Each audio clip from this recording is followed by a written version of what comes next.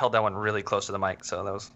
It sounded good. It came across well. Let me give me a first sip here. What's on the menu right now? This is a Terrapin Cryosphere. I don't know what that means. I don't know. They had like an IPA variety pack, so I went with that because I like IPAs. So especially during the summer. There you go. Can't beat it. Yeah, man. But we're back in the saddle. Another episode coming at you, everybody. Thanks for tuning in. Had a couple new things that we're working on just to toss out there for everybody who probably listens on iTunes or Spotify. We do have the YouTube channel, and we're trying to create some more content for that. So Mike came up with the idea of, first of all, just kind of reclipping some of our old episodes for some parts and segments that we really enjoyed, just to throw back out there, 5 minutes, 7 minutes, real quick, real easy to digest. And then also we came up with the idea to start doing some reaction videos. We have a lot of guests on that have marched a lot of really awesome and successful groups. So it's kind of fun to relive some of those lot videos or performance videos. If everyone hasn't seen, we just did the one with Daniel Recorder. Yep. Sorry, I almost butchered that. I almost said Recorder, which is funny because he said people called him that. The pilot episode. Yeah. We did the pilot where we one just first went through. If you haven't checked it out yet, we just went through an old 2012 Blue Coats. I'm having a ball right now. Blue Coats video from rehearsal, and just he was able to give us some backstory and tell us some really funny things that happened throughout the course of that video and stuff. But yeah, just kind of figured it'd be a good idea to take these people we already talked to and maybe gain some more insight pretty much into the groups that they marched, and it might trigger funny stories from their past. And maybe if a part's really weird, we can pause and just kind of talk about what the heck did you guys just play, and just kind of riff off of each other. And so we think it was pretty cool. We've gotten some positive feedback so far, so hopefully we fine-tuned some of the audio stuff this time around, and we'll be recording one of those, with a couple of those actually, with today's guest after we're finished recording this podcast. So let's just go ahead and get into this. So welcome everyone to the Aged Out Podcast. I'm one of your hosts, Mike Fantini, and with me as always is Evan Worrell. And make sure to hit subscribe on that YouTube channel. Like the video if you like the content we put out. Leave a comment with any questions or thoughts based on what we do here and what that episode's about. And subscribe on Spotify and Apple Podcasts if you're an audio listener. And hit us up on patreon.com/agedoutpodcast if you want to give us any kind of financial support. So now that we got all that out of the way, Evan, do you want to take it, and we'll get into introducing our guest and see where it takes us? Yeah, certainly. Absolutely. Today's guest is one that Mike and I have communicated with through just Facebook Messenger. We've watched this dude in several lots, yelled in a lot of those lots. A guy that we've been fortunate enough to meet just through the network of band, the 2 degrees of separation that we've talked about on here several times. And he has a lot of experience and was probably exposed to the marching arts at a much earlier age than most of us, definitely way earlier than me, which we'll get into how that happened. But for today's guest, we have Cameron Halls joining us. Welcome, man. How's it going? Good to be here. Well, yeah, man, we appreciate it. How's the weather up in Michigan? Honestly, the weather's great in Michigan. A lot of people are always afraid of the snow and tell me how much they hate the snow. But honestly, the summer in Michigan is great. We have a lot of lakes, at least from where I'm from.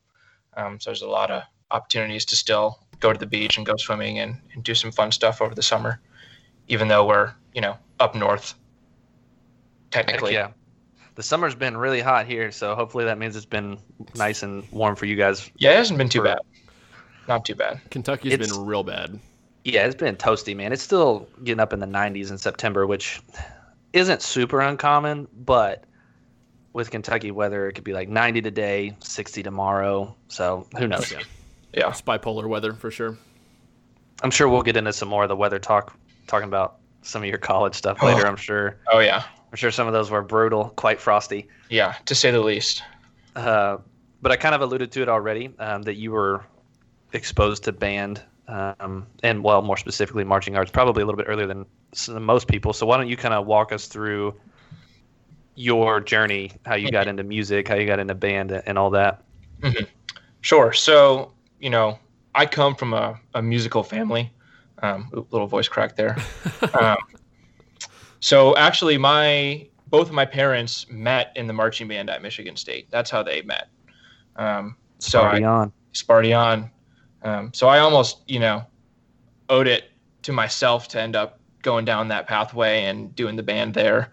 But even all four of my grandparents and my sister went to Michigan State, and two of my grandparents on my mom's side were both music majors. So I was going to say grandparents in the band too. Yeah. It's in your blood. So my grandpa was really the first one to really get me starting on an instrument, and that was actually saxophone in the 4th grade. My mom played saxophone, and I was like, that's the coolest thing in the world. So I started playing saxophone, doing all that, and then it came to 5th grade band. And a lot of elementary schools don't even do 5th grade band anymore, actually, which is kind of disappointing. It's happening for a number of reasons, but they told me that I had to decide out of 4 instruments, I could play one of them, and it was either flute, clarinet, trumpet, or trombone. And they said, well, honestly, the closest instrument with like the fingerings or whatever is flute. And I said, okay, whatever, I'll suck it up and play flute for a year. And so I switched from saxophone to flute, and then ended up actually sticking with that throughout middle school and a little bit of high school. And I didn't actually really start playing percussion until 8th grade. I was playing flute in the concert band, and I was doing that. And then I actually went to my first drum corps show in 2010. I believe that was like the Western Michigan Kalamazoo show.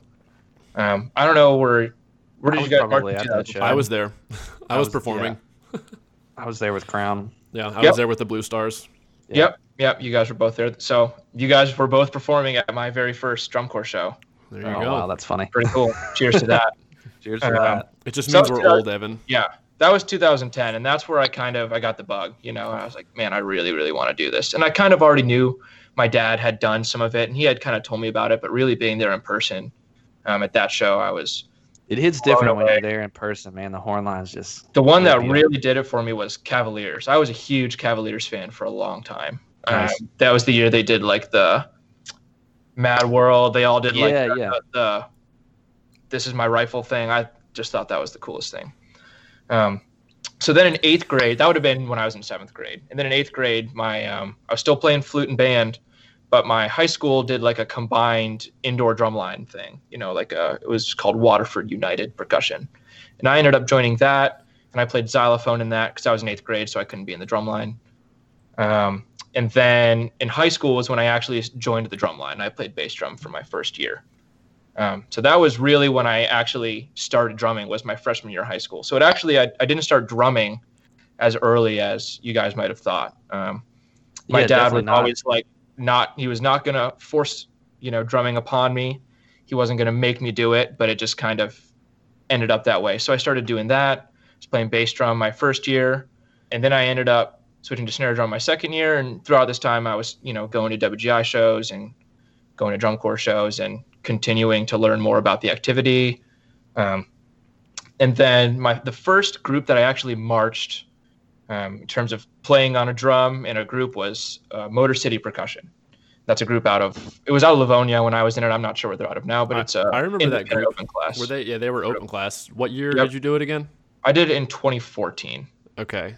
Yeah. So in between, like, I guess that in your late start to percussion, was your dad like, all right, if we're going to do this, like, I'm going to show you how to do it? Honestly, like he was again, like he didn't force it upon me at all.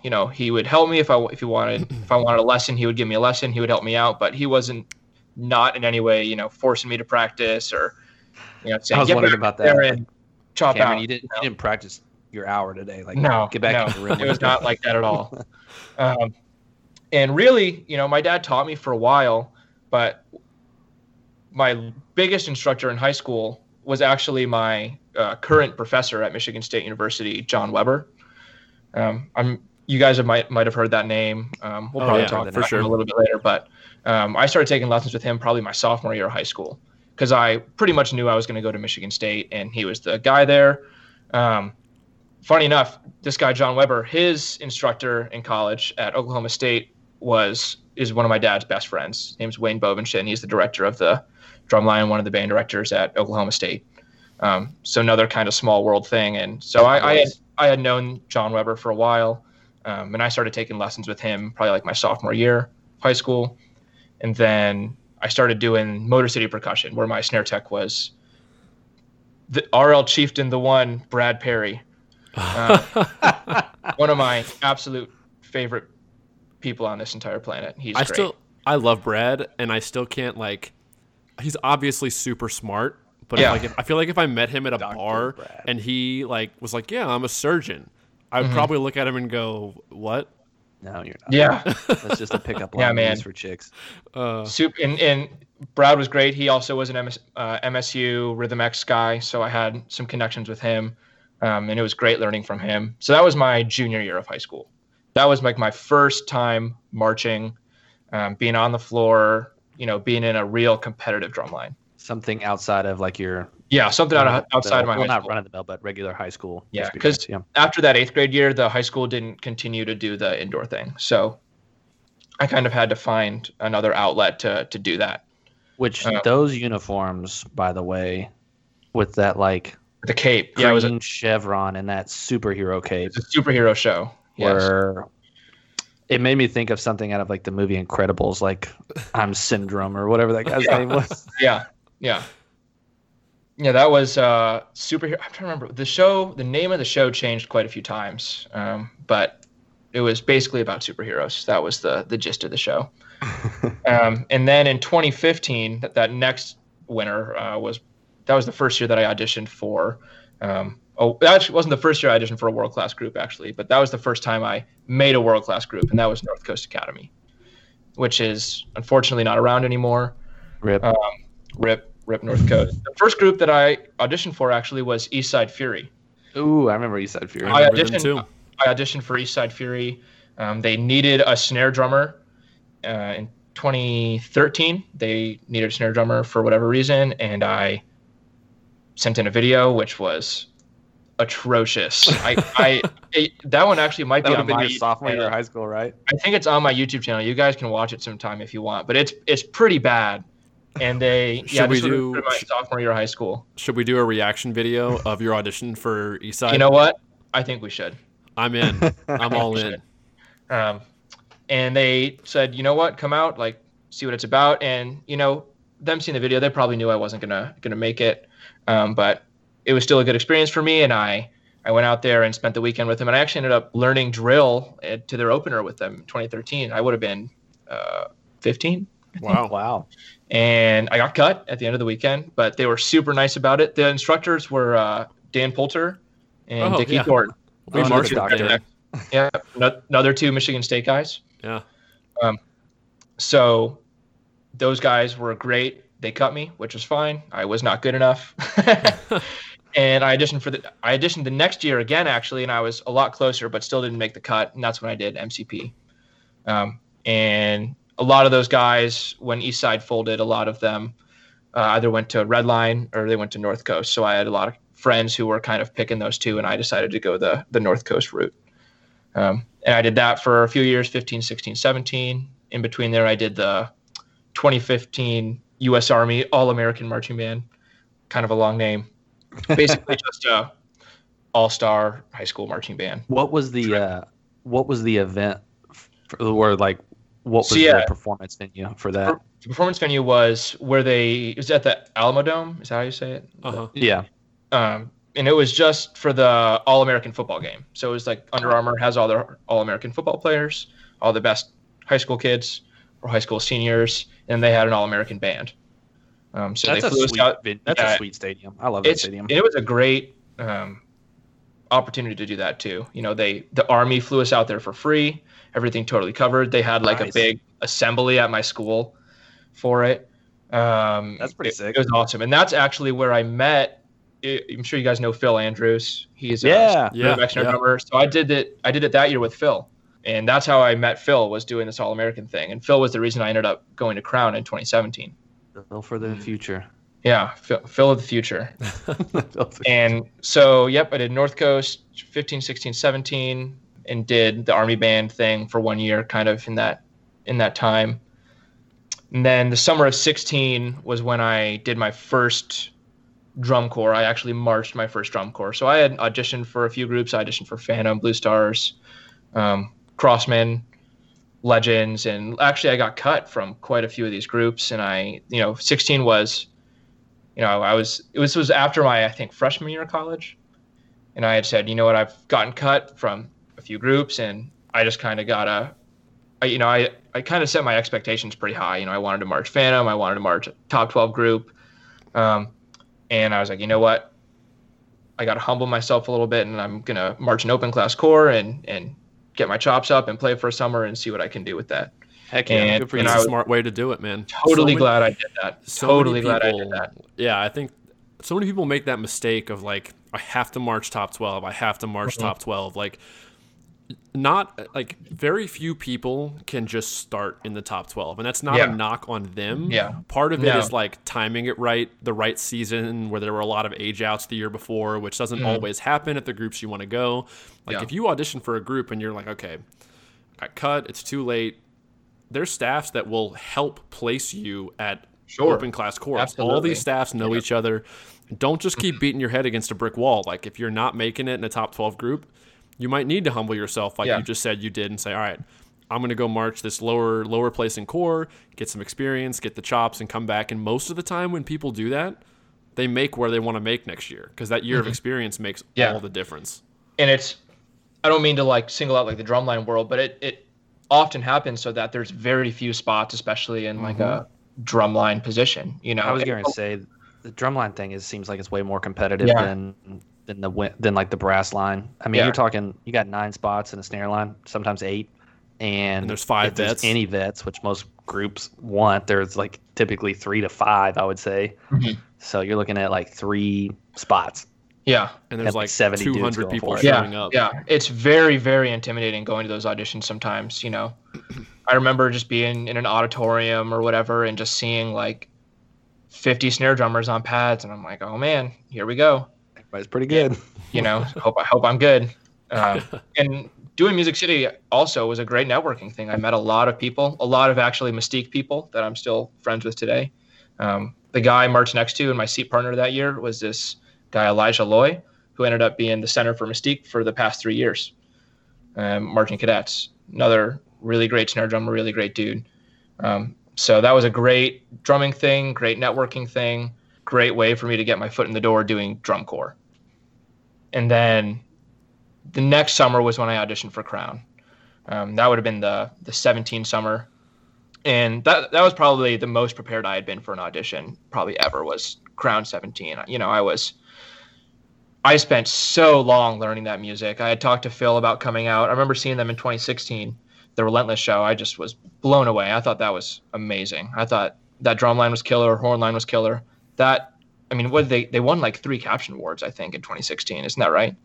Maybe. I'm going to find out right now, but they won guard, they won Vig, they won brass. They probably won brass for sure. Yeah, they usually win brass.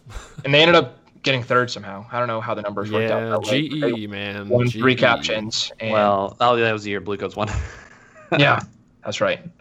But yeah, I saw Crown that year. I was like, I'm going to do that. That's amazing. I'm going to do that. I had heard great things from Phil and some other people. Another Michigan State guy did Crown that year. So I had planned on doing that for quite a while. I remember seeing Crown in the lot in 16. Obviously Music City, we got done pretty early so I could go and check out a lot of groups. And pretty much that entire summer I was like, okay, I think I'm going to do Crown. And Music City ended up being a great place for me because Mystique guys, we played loud. We chopped out a lot, a lot of run and gun kind of stuff. And that was a great way to set me up for success going into Crown auditions. Nice. That was a tight finish that year. 16 first, 97.65, third, 97.08. So it was pretty close between 1 to 3.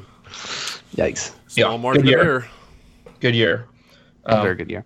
So then I did Crown 17, and then the next winter was when I auditioned for Rhythm X. And I had kind of already planned I was going to do that, but it was just kind of convenient that North Coast ended up not doing a group again. So that kind of made my decision pretty easy. It makes that decision easy, but like that decision shouldn't be hard. Like, no. If you want to go do something, you want to go do something. I'm never about like the staff that tries to like maybe guilt someone into returning or guilt someone that leaves. Like, man, if a kid doesn't want to be in your organization anymore, like, don't make them. Yeah. It's I mean, either one, they value the time that they were there and want to move on to something else and get a new experience, or two, they didn't have a good time there, which is on the staff, and they want to move on and do something else. Because that's the staff's job, is to make sure that your kids have a good experience and, I don't know, make memories. Obviously, there's a competitive aspect that we want to do well too, but you just want your kids to have a good experience. Exactly. So, in the way I look at it is that you sign a 1-year contract. You know, basically. It'd be different if I signed a multiple-year contract. But it's like I said, I'm going to be a member of this group for a year, and everyone's a free agent. And you gave them money. Exactly, and you paid them. So with North Coast folding, it kind of made the decision easy. But I was planning on doing that for a while, especially after doing Crown for a year. It's kind of like the unwritten rule for X. It's like you got to march a top 12 group if you want to be in Rhythm X.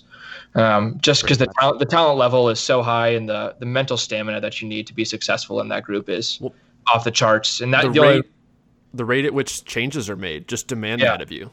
Yeah. So that was great to do Crown. That set me up perfectly for success at X auditions. And we were just talking about, funny enough, there being a ton of competition at auditions. I remember walking in the snare room for Rhythm X 2018. This would have been in, September or October of 2017. And I drove down with Max Neves and some other Michigan guys. And I was obviously pretty nervous. That's like I hear so many things about, Rhythm X auditions. There's like 60 snare drummers there, you know?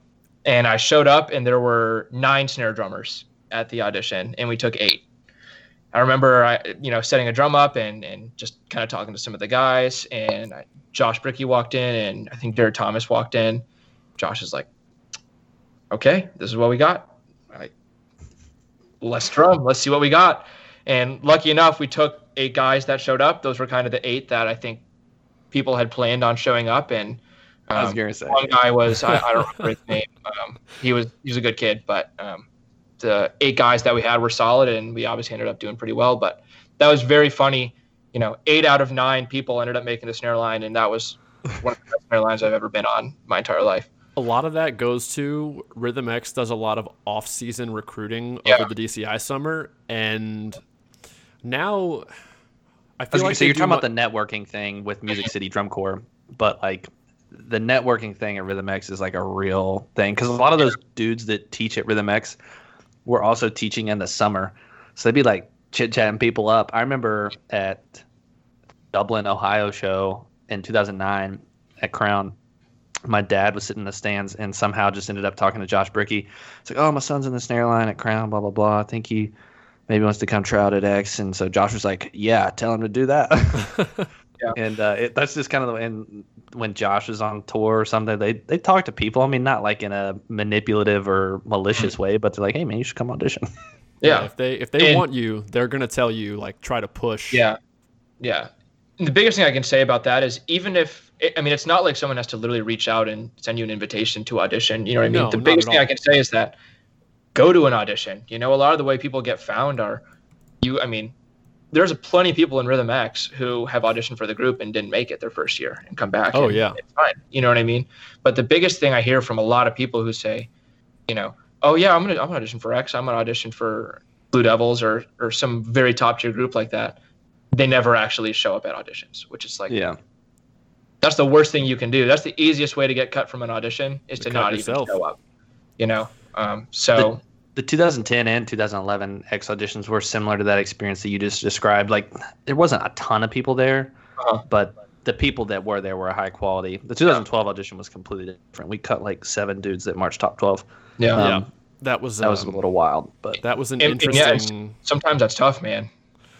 There was, it was an interesting audition. That 12X audition was, because wasn't there a North Texas kid that Josh liked a lot?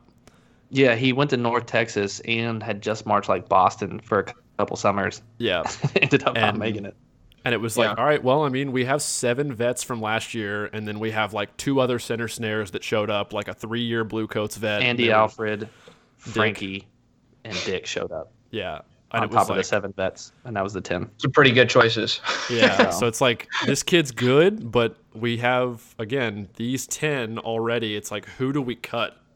And X doesn't really cut vets. I think it's only happened That's false. Well, it doesn't really cut vets. Let me finish. It's only happened. You can count on one hand the number of times from the snare line they've cut a vet. I don't know the statistic on that. I don't know of a single person. But I know of one. I don't and know it was anybody. Before even mine and Evan's time. I know of one. Oh, okay. And I know of one. It's a while ago. Evan, you're probably thinking of the same one that I am, but Maybe. I think that might be the only time it's happened. First year. Huh? He got cut my first year in 10. He showed up right. at auditions, got cut. Yikes. Yeah. But there's usually more going on behind the scenes when that happens. Like there for beyond sure. But anyway, drumming ability. we're sidebarring like right. crazy right Well, now. moving on. Honestly, that brings another point up, which is like I know a lot of people that kind of complain about like the politics in drum corps and politics in WGI. But I think a lot of that stuff is way more important than people take for granted. The social aspect of it. Yeah, I mean, you got to enjoy the time that you're having when you're there. And if there's one guy that you don't really like, I mean, that can kind of make or break a season. For sure. And I think, and I've even been to the point where I was cut at certain times, and I was like, oh, this is BS. Like, oh, they're just taking all their boys, and it's like, that's not necessarily a problem that they're taking their boys. They're all good friends and they play well together. And you don't necessarily need the 9 best people or 8 best people. You need the 8 people that are going to play the best together, which is not always reflective of the skill level. Yeah, very true. Very so true. It's not a bad thing to get lessons from whoever you're trying to get a spot from. Say I want to audition for the Blue Stars drum line, get in contact with the snare tech or whoever's teaching that drum line and meet them and introduce yourself. There's nothing wrong with that. But it's definitely not a problem to go into an audition and have the people know who you are. No, definitely not. It definitely helped me my second year when I actually made Crown, because the first year when I got cut, I had gone and like met everybody. I met Zach. I met those vets like Lino and some of the other people that were in the drum line. So when I went back in 2009, it was way more familiar. First of all, it made me more comfortable because there were familiar faces. And I was like, I'm not just a statistic or another pad in the room. Like, they know who I am. Yeah. Yep. Yeah. All right. So obviously talked about the X audition, X experience going there. Let's kind of back up a little bit just to catch ourselves up. We've been going like winter, summer, but there's the fall in there too, which is pretty cool. You spoke earlier how you were kind of just destined to be in the Sparty band and go to MSU. So you end up going in 2015, I believe it was, to Michigan State University, which is another MSU, not to be confused with Mike and mine MSU, much more well-known one in Michigan State. But for good and bad reasons. What was that? I said for good and bad reasons. Well, I would say definitely for a lot more good than bad. Yeah. But so Michigan State is obviously a program that has been very, very well known for its excellence and history. So you had mentioned earlier, both your mom and your dad, your grandparents went there. What was that like as far as like auditioning for that and then making that and kind of like maybe continuing the family tradition, I guess you would say? Yeah. So I guess a little history, family history. So my dad was a snare drummer at Michigan State in the 80s, as my mom was a saxophone player in the 80s. My grandfather was a bass drummer. He was I think the last single bass drummer that they had in the band. This is my mom's dad, not my dad's dad, but my mom's dad was a bass drummer in the band in the 60s.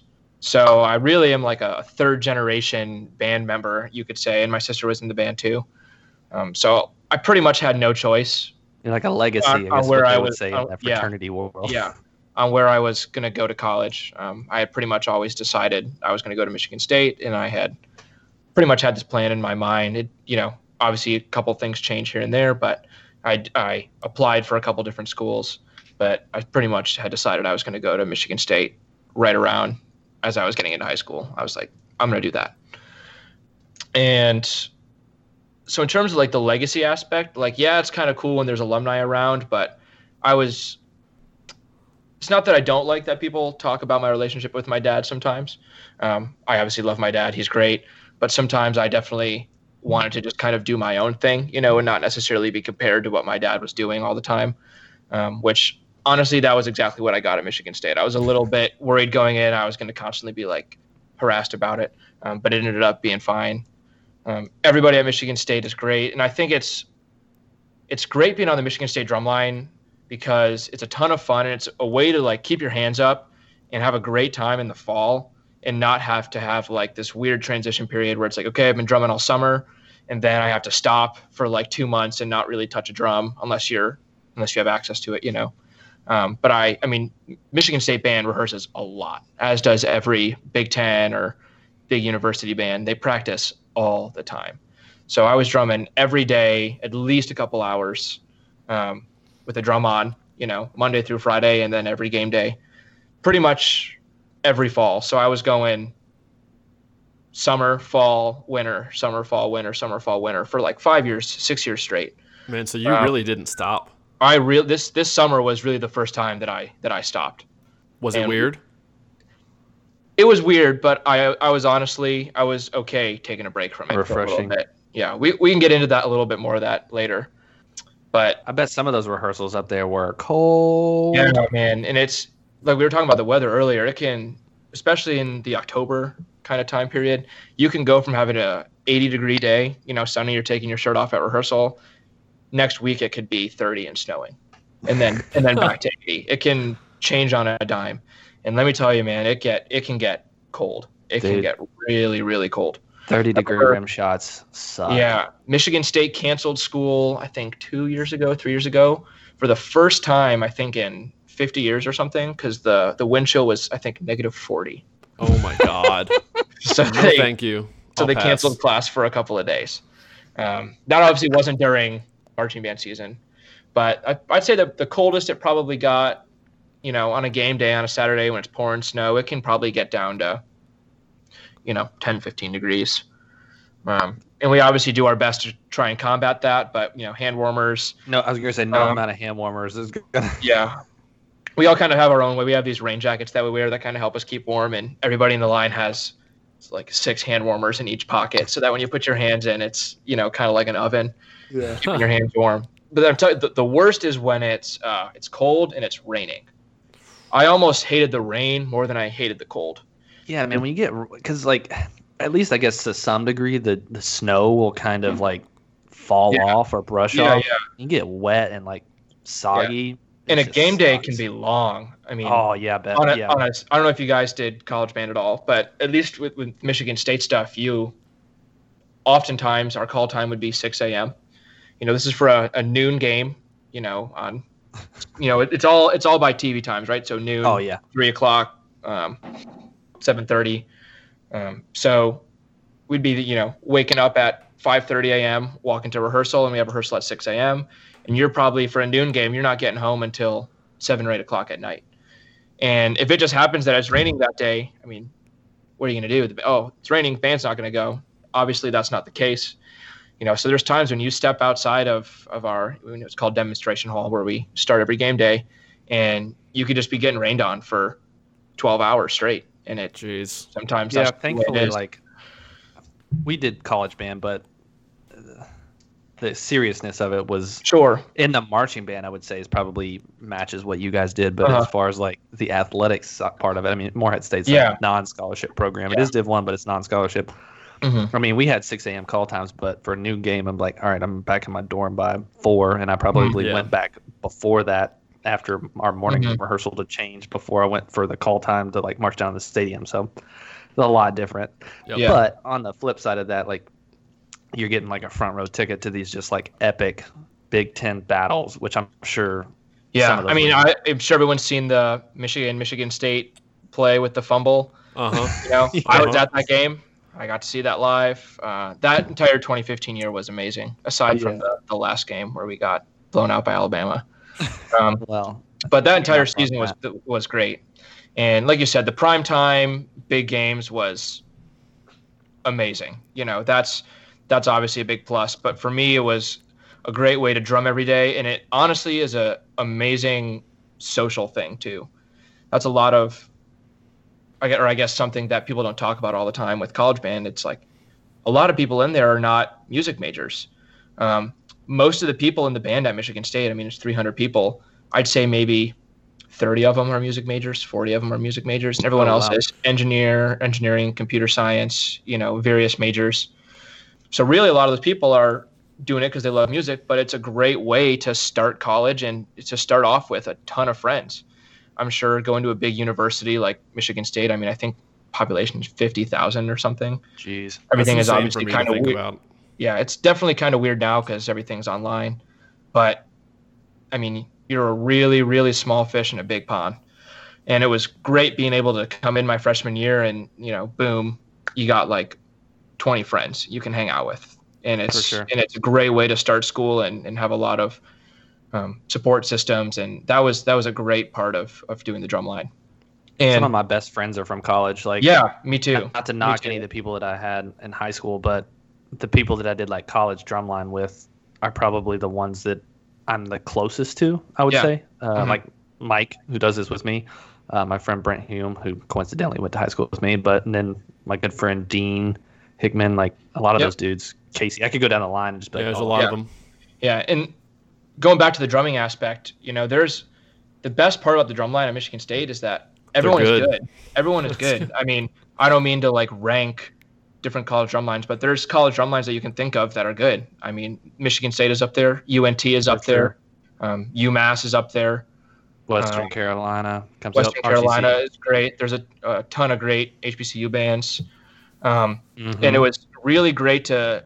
I know a lot of people like to BS the college drumline thing, and everyone kind of jokes with me about, oh, you do college band, blah blah blah. You got your game yesterday or whatever, but hey, I really do think that we play pretty good. MSU is incredible. YouTube videos, like Racer X. I like that one. The stuff that I love to pride ourselves in is that we're able to flip the switch and have a really good time. Occasionally, too good of a time, but most of the time we're able to flip the switch and be able to play pretty good. And there's a ton of people in the Michigan State line that also march drum corps and do WGI, and obviously there's a lot of really notable Rhythm X people that we both know that did Michigan State and Rhythm X, and it was just a great way for me to keep drumming during the school year. For sure. Nice. Well, let's keep this moving and let's get into where you went. So you did X for 3 seasons, right? Yep. All right. So your last season of X was what year? 19. This past year, 20 was my last in quotations year. Okay. Well, technically, you have another season, don't you? Yeah. Technically half of an age out right now. I don't really know what's going on yet. Everything's in limbo. Yeah, everything's in limbo. Everything's in band purgatory. Yeah, possibly aged out. I guess I'm not really sure yet. But yeah, so I marched Rhythm X 18, 19, and 20, or half of 20 or whatever you want. I mean, honestly, most of the season was done. I mean, we really did like 90% of the season. We just didn't the do performance stuff 3 or 4 weeks or something. Yeah. So yeah, I ended up doing 3 years at Rhythm X, and then backing up, I did Crown 17, 18, and then for my last year, I did BD in 2019. Yeah, let's talk about that for a second. So you obviously did Crown in 17 and 18. What about Blue Devils attracted you to want to go there after 2 successful seasons at Crown? Yeah. So one of the big things, obviously, my dad is also an alumni of the Blue Devils. He was a snare drummer in 1985. Before that, he marched Phantom 83, 84. And before that, he marched a group called the Sagonaires, which was, I think, back there, Division A, or I'm not sure what they called it back then. Whatever open class was back in the 80s. The only thing that I know is that prior to World and Open, it was Div 1, Div 2, Div 3. And there was something else before that, I think, too. Yeah. Funny enough, so he marched this group Sagonaires for a couple of years. Sagonaires turned into this thing called Northern Aurora, which turned into this thing called North Coast Academy. So I really ended up also marching kind of the same group sort of as my dad. The name of the organization that North Coast was Sagonaires Youth Organization. So it's kind of ironic that I ended up doing that too.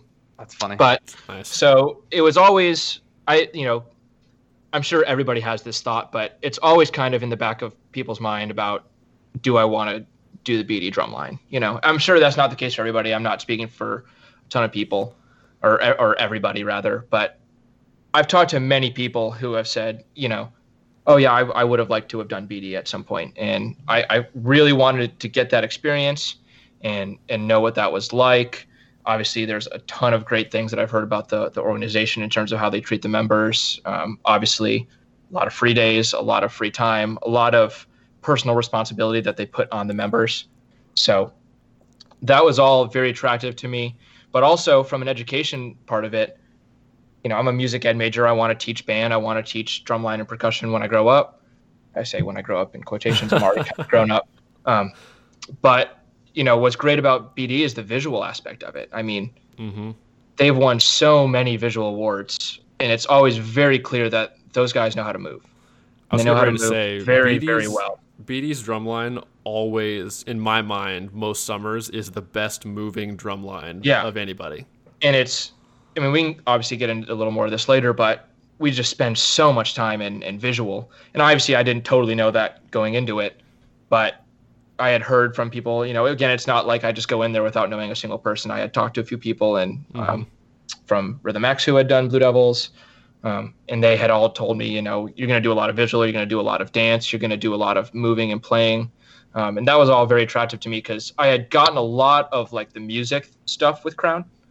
Crown is obviously a really, really great organization, musically speaking, and they're great visually speaking. But with BD, they're just almost a different level, completely different ballpark with what they're doing with their visual program. Scott Chandler and all those people are just geniuses, and I wanted to do that before I aged out so that I can, essentially be the best educator that I can be when I get older. I want to be able to spread as much of the knowledge that I gained while I marched to my students. So that was honestly the biggest pulling factor for me. Was I just wanted to kind of get a different experience and honestly follow in the footsteps of my dad, which is kind of corny, but it is kind of cool. I mean, that we both got to march there. I get it. I get it. I remember seeing Scott, make a post about it, and there was another quad drummer in the line, JJ Pipitone Jr. Was a quad drummer, so I got to march with him. We kind of had two legacy, you could say, people. I remember him making a post about that and thinking that's kind of cool. Yeah, no, I totally understand it. It was a pretty cool thing being able to kind of essentially do exactly what my dad did.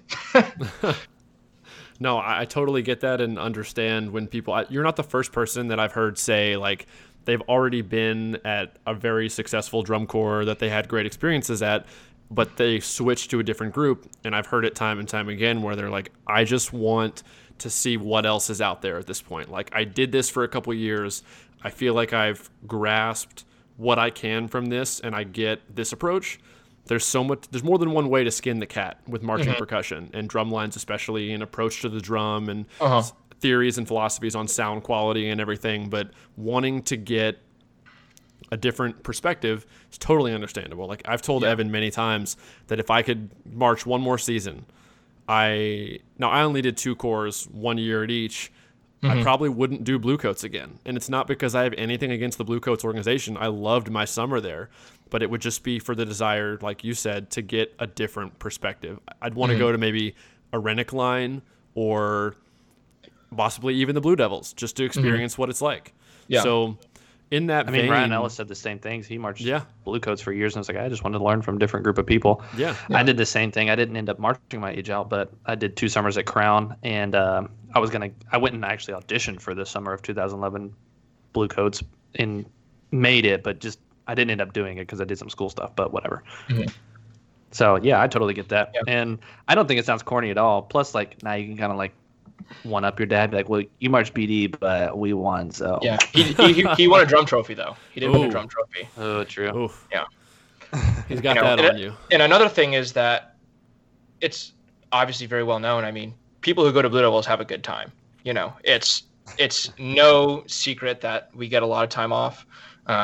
We get a lot of there's a lot of personal responsibility in terms of how you. I don't want to say how you behave, but it's very much you have to flip the switch when you're in rehearsal. It's still a drum corps. We still rehearse. We still have, marching and playing, visual rehearsal, tons of stuff that's still drum corps, but you just have to be able to flip the switch very quickly because of the amount of time that they give off. Do you think they can operate like that simply? Because I would fall into the camp of seeing and hearing that they treat you like a professional athlete is the analogy. You feel the most like a professional athlete when you're in BD versus other groups. Do you think that is a result that they can allow that to be the way it is in the culture because of the talent level they get at this point? And the average age of the core every summer is, I think, usually 21 point something, or like 20 point something, close to 21. Or do you think, because obviously there's probably 18-year-olds in the core, 19-year-olds, but do you think that the average talent level is why, and the maturity and experience is why they can do that? Or is it just they just figured out a way to do things and realize that giving members more downtime, giving them a little more freedom, not treating it a little less like a boot camp type experience, allows people to be more relaxed and more rested, so when they're in rehearsal, they're more efficient? Sure. I mean, yeah, basically all of those things are true.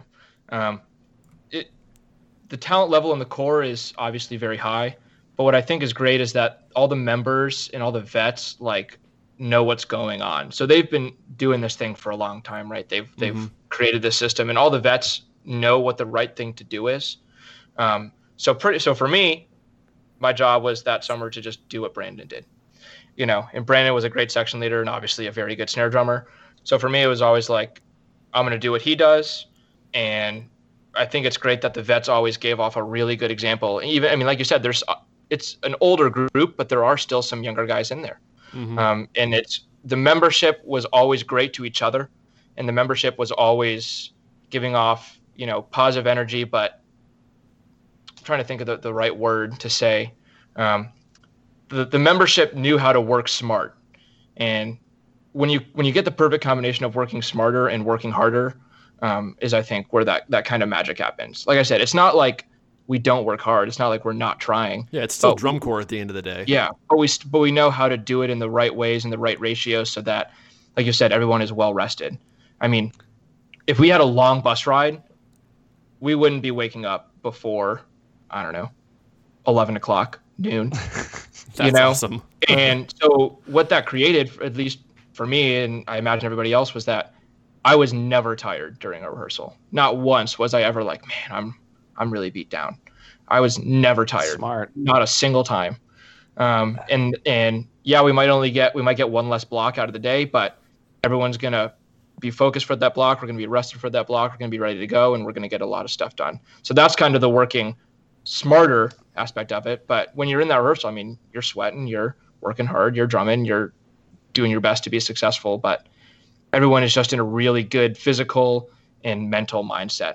I mean, it just makes total sense from like a physiological aspect in any other training environment that you would work in. Yeah. I've always wondered that. It's kind of the chicken or the egg question. Like, did BD adopt this style of operation because they had the talent, or did they attract the talent because before that they adopted this style of operation? And I think there's many factors that go into that. Obviously, they've had a very, very cohesive staff that have been there for a long time in many departments that have learned how to operate together, to work together, to design together, to write together in all facets of the drum corps. And so I think that too many, I mean, at this point, it's definitely a luxury to have a lot of talent.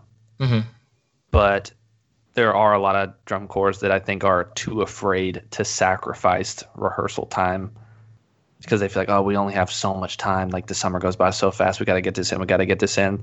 So are you sacrificing quality for quantity? Yeah. So, and I mean, it's tough. It also helps that all the people that are on staff there are geniuses. We're talking guys like Scott Chandler, Scott Johnson, all the people that are teaching and writing there are absolutely geniuses at their craft, and that obviously helps. It helps create a great show, create a great package, and then with the instructional staff and how they present it all to us, it's just the overall package of just the experience is like nothing else.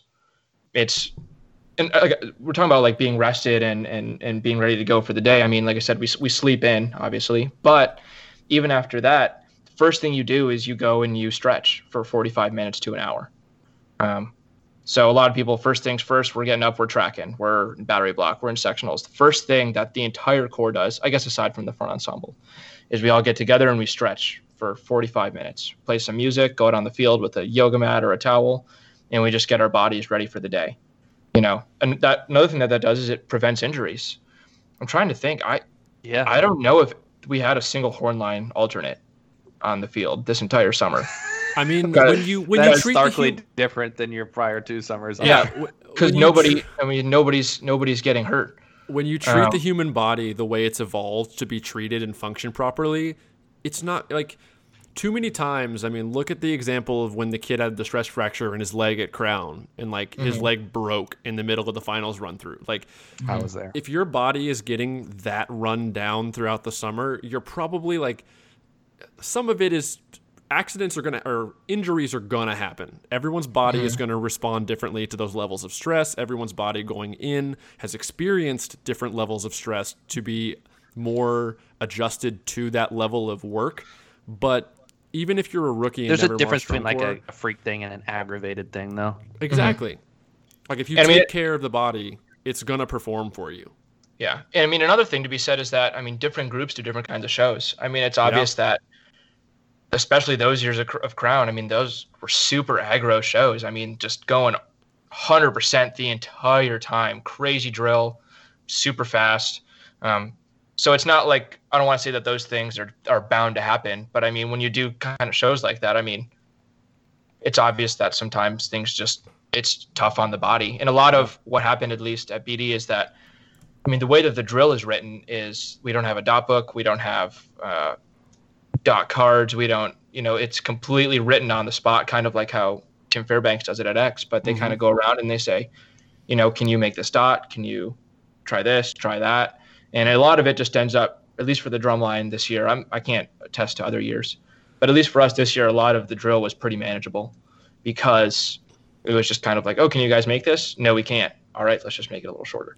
And when you do that, and I've always thought, you can see it every year with different corps, drill writers overestimate what a drumline member can feasibly do at a high level and maintain musical clarity and control of what they're doing. I've seen drill writers ask guys wearing a drum to do things, and I'm like, that's never going to play. They're never going to play well doing that. For example, we make jokes all the time that the Blue Coats 2012 drill for the battery was a cakewalk, and compared to the 2010 summer at Blue Stars, it was. But we played really well because of it. No judge ever called it out and was ever like, hey man, you guys nailed that phrase, but I could really, if that crab step size was a little bigger there or it was a little more difficult, I'll give you more credit. Never once did it come up. There are restrictions that wearing a drum puts on your ability of what you can do and maintain musical integrity of what you're playing. And I think BD plays really well because they're talented, but also because they stage in an intelligent, smart way that takes into account what you can feasibly do with a drum on. It's funny that we're also talking about this because as I get older, and I guess I'm almost aged out now, but as I get older, I want to have this hard drill less and less and less. Now when they're like, oh man, you can hold for 16 this time. I'm like, oh, sweet. That's what I'm talking about. But I remember my first year at Crown, getting the drill for I think it was our closer, the No One to No One tune, the one we're gonna do after this. But I remember getting that music. It said 216 or 208 or whatever the tempo was, and getting the drill and just thinking, man, this is the coolest thing in the entire world.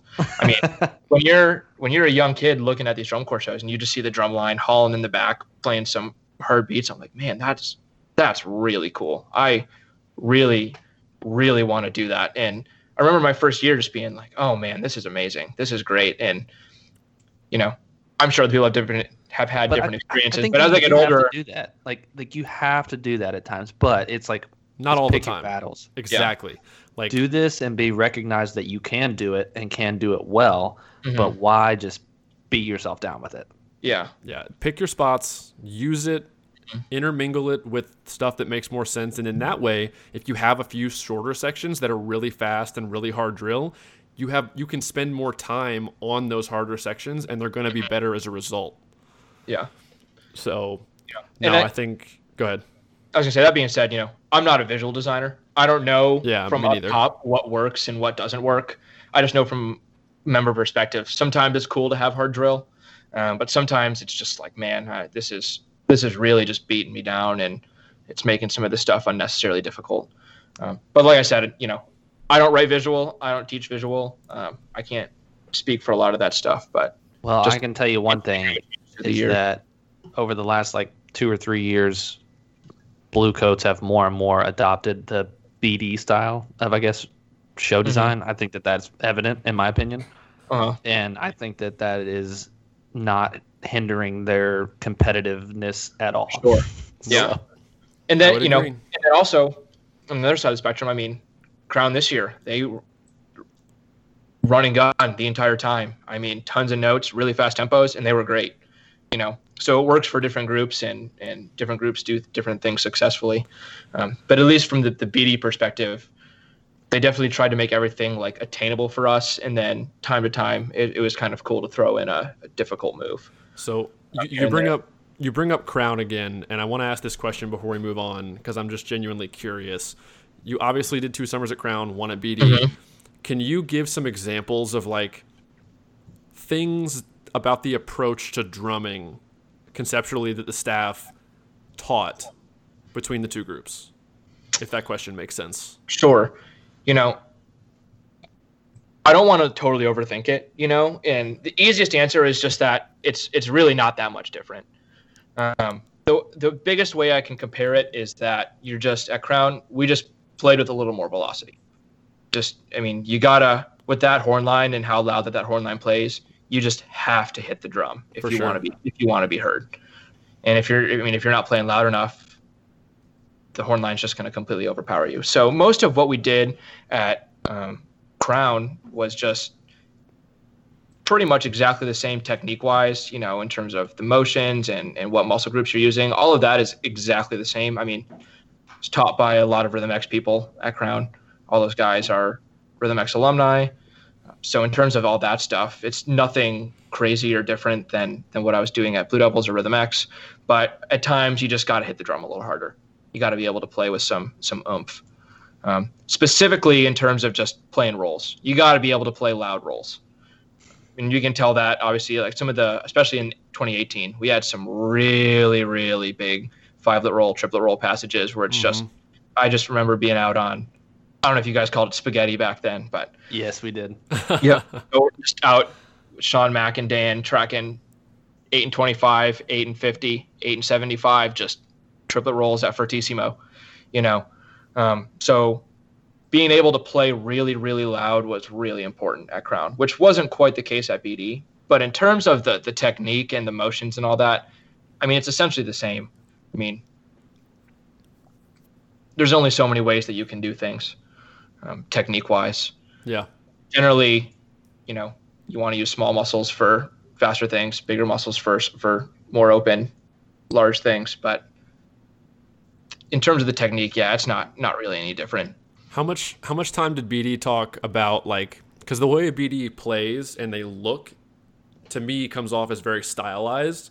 Was that something that's defined explicitly, or is it kind of the vets already play like this and you just kind of naturally morph to match them, or do they actually take time to break down all right, when we play big, we're going to come more straight up instead of out? Yeah, there's a few specific things. So that's the big one. So in terms of big double stop hits, that was a weird one for me. I've seen so many, stopped action shots of Crown drumline, and the snare drums are holding up these field goal posts, right, with the sticks. And at BD, you go straight up with the sticks together.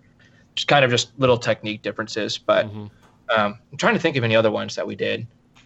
I can't think of any off the top of my head, but that's definitely a specific one. No, I can't really think of any reason why. It's just a little bit different. No, it's just what they've done. Stylistic choice. Kind of, BD's got some traditions like that they've held on to, even through all these drastic changes drum corps has gone through over the past probably decade. And I like it a little bit. There's a lot of holdover from if you go watch 06, 07, 08 BD to even this past summer, which is really cool to me that they've held on to some of those things. And they've also evolved in certain ways too, obviously. But yeah, I'm trying to think of other things that we did Definitely, but I can't think of anything in terms of the drumming. I can't think of much that we did differently. What I can say about the rehearsal is that the easiest. I have a lot of people that message me on Instagram and say, "What's the biggest difference between Crown and BD? Like, what do you think?" And the biggest thing that I can say is that anyone who's marched Crown can say that they spent a lot of time in music rehearsal. There's a lot of time in battery block. Obviously, if you're in the color guard, you're not working on music stuff, but horn line is always in the horn circle working on stuff. Drum line's always in battery block tracking, doing stuff, which obviously we do that at BD. But what Crown does with music, BD does with visual. They spend so much time in visual rehearsal. Every single morning block we'd be in visual. I mean, sometimes we'd be playing, most of the time we'd be playing at the end of the season, but in spring training, or we call it all days then, I mean, there's times where we would be playing, or not playing rather, we'd be doing 2 blocks a day of visual, just learning drill and working on stuff, and we wouldn't even touch our drums. We wouldn't even play a note. I remember my friend Dean told me that. He's like, dude, I haven't played my quads in 2 days. I'm like, what? Yeah, man, it's from being at a group like Crown where we just play all the time. It's very different and very hard to get used to. I mean, obviously, it probably almost makes you feel nervous, like I should be doing something right. Yeah, exactly. And sometimes the music isn't where it needs to be. And I was super thankful for the guys that marched next to me. Danny Pendergrass, RCC Blue Devil snare drummer. You just always have to keep telling me, like, dude, it's okay. It's like, we're going to be fine. You got to chill. And we were. It was fine. We ended up doing fine. Yeah, like, it's so funny to hear. And we've heard other BD alums say the same thing. Like Evan just said, Dean was like, I haven't touched my quads in 2 days. Because Evan and I would always talk to each other when tour would first start. Post our marching careers, and we're like, man, BD sounds terrible right now. Like, have you heard their drum line right now? Like at the second show, and then we found out, like, oh, they just like don't clean music that much during spring training because they're so worried about putting the right package on the field. They know that by the end of the season it's going to be clean. And Ryan had alluded to that too. He's like, they basically like put it in your shoes, like, hey, we designed the perfect show. Now it's like it's on you guys, like. We gave you the information. You just got to execute it. So if you execute it, you're going to win. Well, that's another thing is you got to be able. That's like the mental aspect of it, right? You got to be able to be just as successful with way less reps. Way less reps. You got to be able to. Okay, you're doing this. You got to execute that rep perfectly right now, and you might not get another one for another 10 minutes. Just because of the way that they rehearse. Obviously, long breaks, long water breaks, a lot of downtime. You got to be able to just pick up your drum and just execute, just do it, which takes a lot of mental energy and mental fortitude to be able to do stuff like that. Hey, it works. The proof is out there. So yeah. Well, I guess to kind of like shift gears a little bit and just get on the book end of this episode, you had talked previously some of your reasons and motivations to go into BD was just to learn how to be the best educator. So now that you have aged out officially of drum corps, for sure, I know you were listed on staff to be with the Scouts for this summer, which obviously didn't happen. But is that kind of like the next step for you to try to get some experience teaching or apply some this knowledge that you've accrued over these years? What's kind of next for you, man? Yeah, I mean, obviously I'm a music ed major. I enjoy teaching. I really am starting to enjoy a lot more writing, the writing and composition aspect of it. So right now I'm teaching at Scouts with Ryan Ellis and some other Rhythm X guys. Andre Wilson is the battery coordinator, and then some other guys that I marched with are some on the tech staff. So I'm enjoying that. We did some kind of online lesson, kind of online assignment stuff over the summer, which was great to keep up with the students in terms of their progress, and that was really cool. But I mean, yeah, I think pretty much following the path that any sort of inspiring drum corps WGI music educator would follow.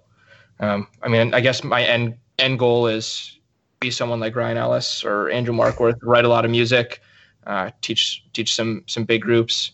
But I'm really happy with the way that we're doing stuff at Scouts and the way that they're portraying themselves in terms of like the social aspect of things. I mean, I thought it was great that they opened up the membership to everybody in terms of all gender inclusive. For sure.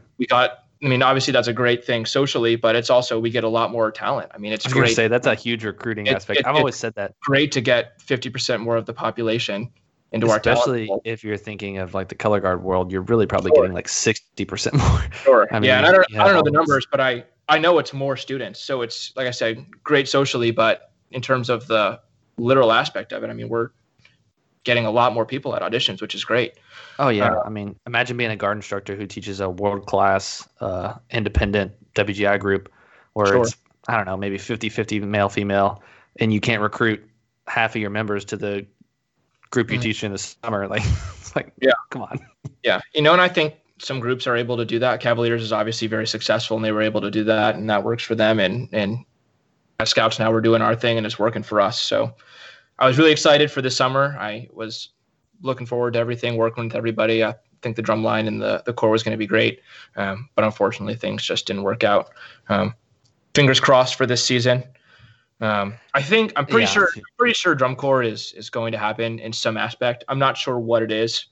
Maybe in some sort of shortened tour, which honestly I think might just be a good thing, even if there wasn't a pandemic. Well, we talked about this a little bit. I can't remember if we recorded this or if this was something that we just talked about candidly with Dan Shack, but we were talking about like, things that DCI can do to be successful, but like change or adapt. Mm-hmm. Shorter seasons were a way to accommodate that.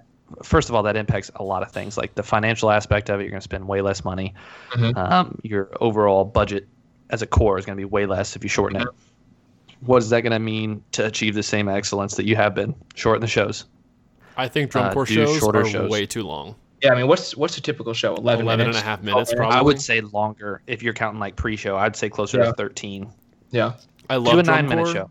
I love drum corps, and they are so long that no matter how good the core is, and part of this may be just being jaded a little bit from the decade that I've been involved with it or more, or watching it, but by like the 7th or 8th minute, I'm like, oh, this isn't over yet. They're still going. And that's not out of not enjoying what I'm watching. It just almost overstays its welcome a little bit and becomes super redundant when you watch multiple cores right in a row. Yeah, I don't think it is jaded. Like when we watched the top 13, like after 5 cores, I was like, God, I am done. I had to get a beer. I had to go and I went and paid $8 for a beer because I was like, if I'm going to sit here for 8 more, I need this. And I mean, if you're jaded, think about this, Mike. If you're saying like, oh, maybe me jaded after 10 years, like the people who judged have probably watched thousands of shows. Man, I can't imagine the people that have to judge for, like a prelims performance. Dude. I mean, can you imagine being a drum judge for 36 shows or however many cores there are? You'd probably just like blank out on the field and be like, what? I mean, can you imagine getting, even we're at the 19th core. Like what kind of number are you giving it that's like, I can't imagine trying to come up with a specific number or criteria for that many people. So kudos to those guys who are in the judging world, because that's difficult. For sure. Yeah. But I mean, I remember it when I marched getting to like the last 2 weeks of the season and just being like, man, I've been doing this forever. It's a grind. And it's a even grind. Shortening the season by 2 weeks. I mean, say you started in June, and you just cut 2 weeks off of the season. Financially, logistically, that would just solve so many issues.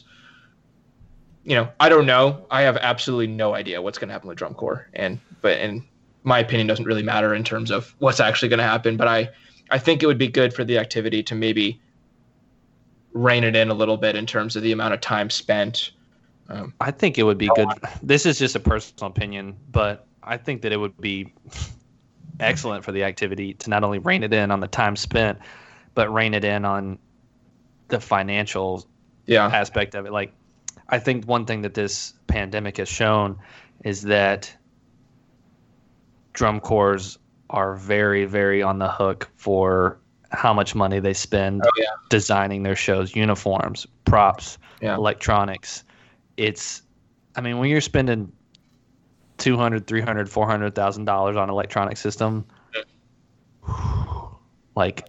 and now it didn't happen. That's rough. A lot. I mean, I don't know. It's a big deal. I don't know where those funds are coming from, but I can only imagine what kind of hurt some groups are in. Because, I mean, if I had to guess, I mean, probably some people just put it on a credit card, and expect to just pay it back. I don't necessarily know how all that stuff works, but I can imagine that buying a drum corps show in a way, paying your staff and doing all this stuff is not going to bode well if it just never happens. So I think it would be wise for a lot of groups to even just do the show that they were going to do last year. I've heard rumors that some people are going to change things up, and I'm just thinking, why? I mean, why spend the money? Even announce their shows. Yeah. No, we don't know what anyone's show was. Like, I think some indoor groups are going to do updated versions of the shows they did this past year. Yeah. They'll tweak some things that maybe they couldn't change because it was too far in the season, and and I wouldn't fault them for it. No, I think that's totally fine. I mean, you got to do what you got to do. Yeah. Absolutely. Well, we've been going, believe it or not, for about an hour and almost 13 minutes now. Wow. So look at that. Time flies, man. These things go by real quick. It's real easy to knock out like 90 minutes and you're like, what just happened? So I think we hit everything on the outline. Cameron, Evan, you guys have anything else? Not that I can think of. Crickets. Not that I can say on this recording. Yeah, fair enough. All right. So thanks everyone for hanging out. Make sure, again, you hit subscribe on that YouTube channel. Like the video if you like the content. Subscribe on Spotify or Apple Podcasts, depending on what your platform of choice is. Patreon.com/AgedOutPodcast for financial support. And even if you're a Spotify or Apple Podcast listener, we mentioned at the beginning the new YouTube content, trying to leverage that a little more, grow that platform to give us more exposure and just make more cool content for all you guys. If you're not a YouTube listener, go hit subscribe on YouTube to check out the new stuff we're going to be doing. Make sure you hit that notification bell so you get notified whenever we upload a new clip or reaction video or podcast episode. And we will see everybody next time. Peace.